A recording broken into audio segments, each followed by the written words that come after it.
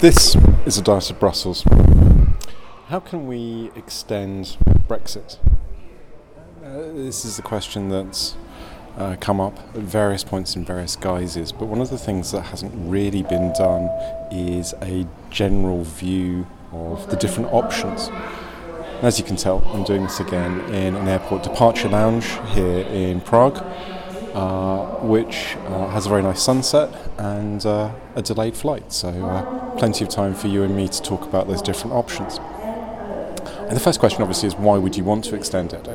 This is already something that has gone on for almost 2 years since the referendum. We're not nearly at the end of it. The formal timetable is that on the 29th of March next year the UK will formally leave. There will then start a transition period that runs through to the end of 2020, and after that you'll have a new relationship between the EU and the UK.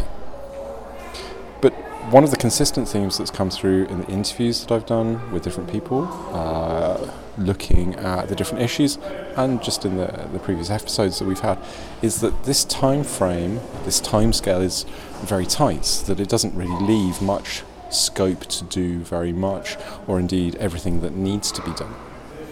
So what I want to try and do here is think about why, or the different ways in which you can actually extend that process, put more time in, either now or further down the line. Broadly speaking, you've got three main areas. You've got Article 50 itself, so the period up to leaving the EU. You've got the transition period, and then you've got the bit after the transition period. So let's try and break those down. Article 50 is the obvious place to start, because that's where we're in. At the moment, the UK is a member state. It has very clearly defined rights and obligations under the treaties, and one of those things that is effectively a right and obligation is that it's possible for all parties involved in the Article 50 process to agree to have more time to negotiate, that they can reach a deal that says we need another however many months or years or whatever time period you need to reach a satisfactory conclusion. And this can be done by a simple agreement of the parties involved, and it doesn't actually really involve anything more than that. There's no heavier procedure. So procedurally, it's probably the most simple of the options. Now, the advantage of doing that is that you can have as much time as you need to agree and ratify an agreement. It means you have no worries about having a cliff edge of the UK falling out of a deal or out of its relations with the EU. And if you took this to its logical extension, you could actually do away with the whole transition period. And as we've discussed before, transition is problematic because the UK will be doing all the things a member state does, but without having any representation in that process.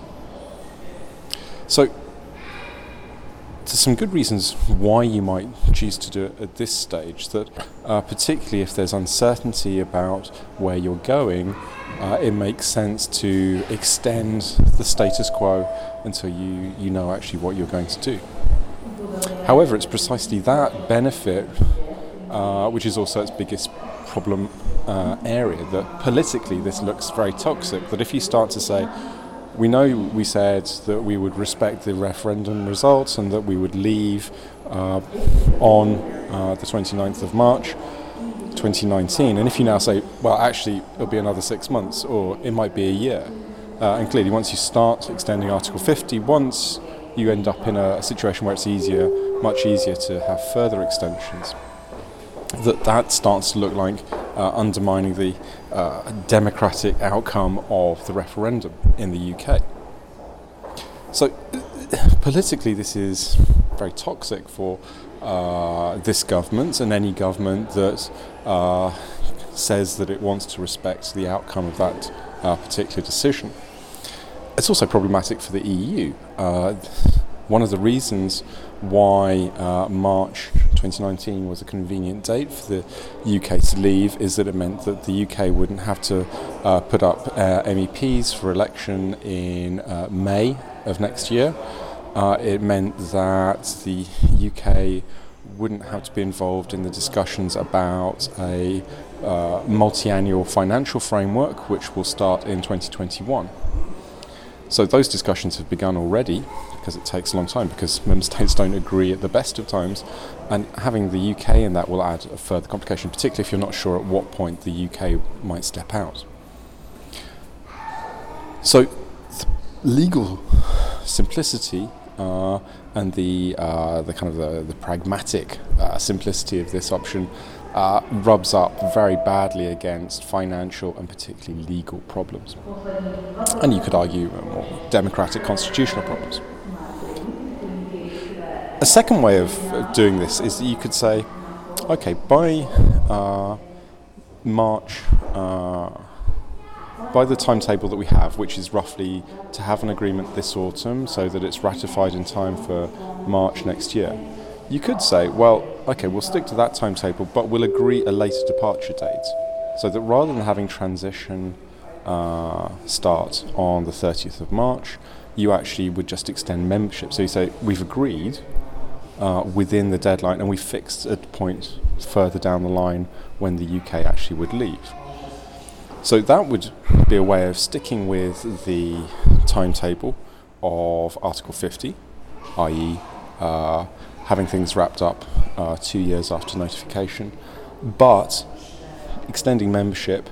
And again, the advantage of extending membership is that it provides more certainty, avoids the democratic issues around transition, whilst also giving more time to those bodies involved. And again, if you're thinking about what transition is for, it's partly about putting the groundwork in for a future relationship. However,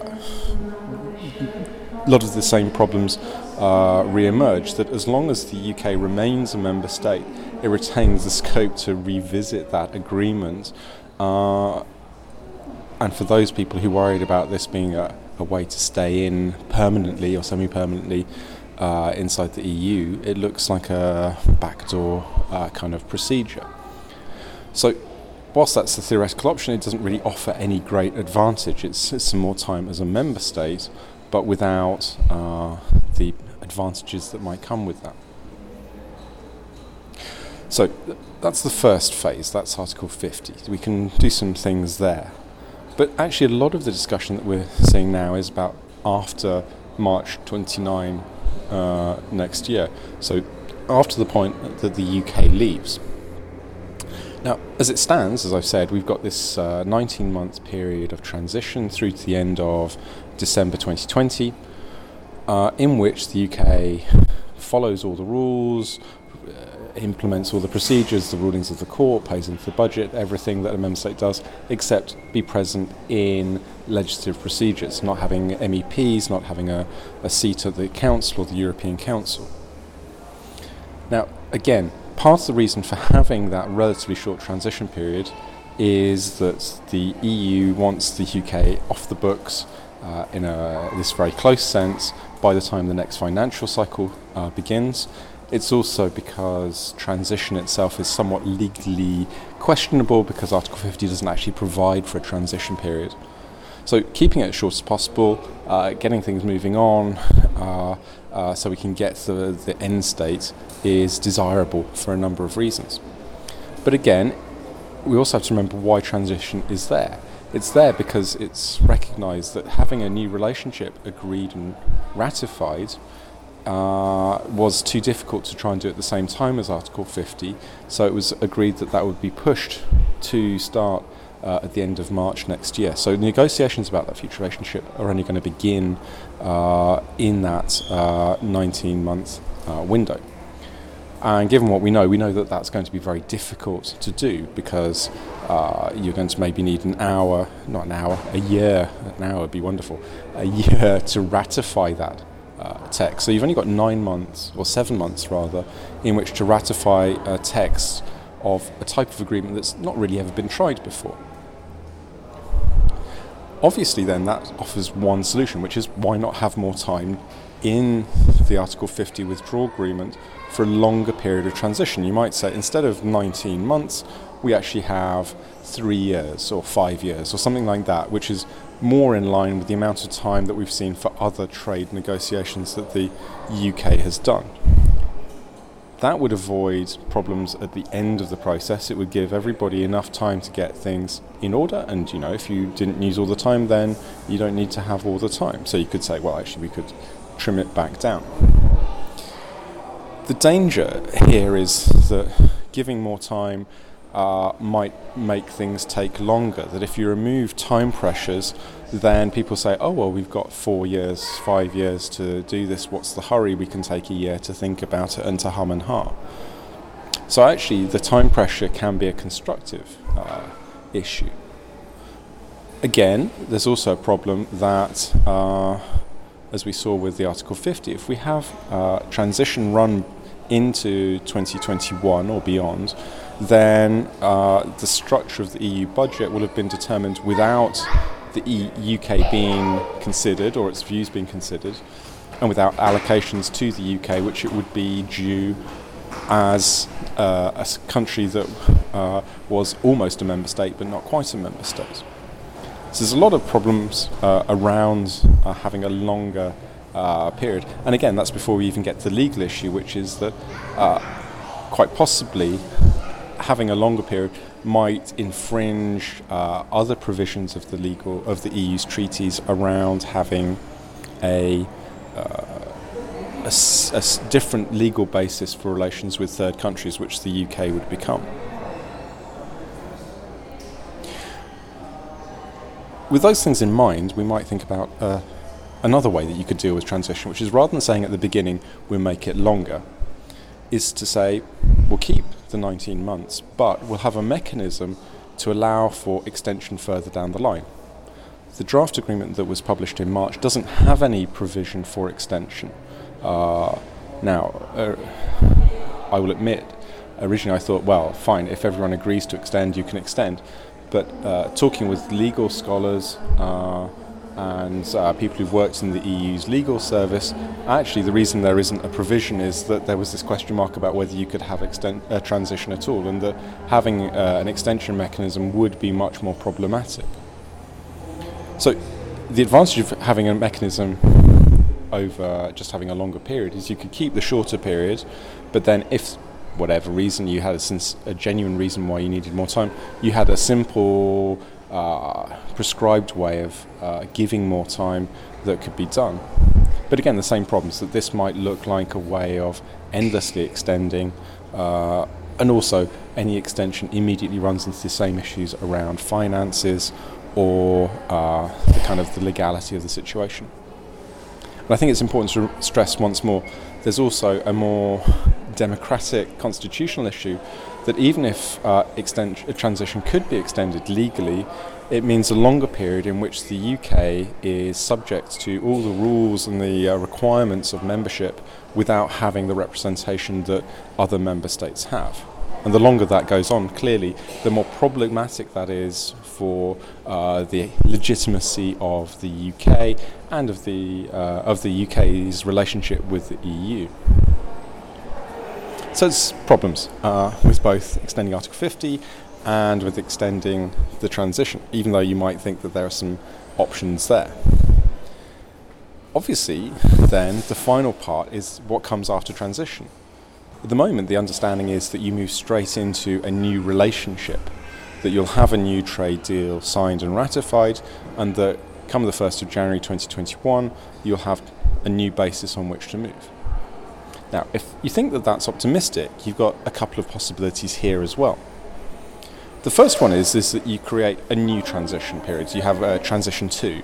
Now, that you could do on a new legal basis, one that's more appropriate to relations with third countries, which would basically copy over the vast majority of the withdrawal agreement terms. So it would still look a lot like the transition period, but you'd address the legal basis issues.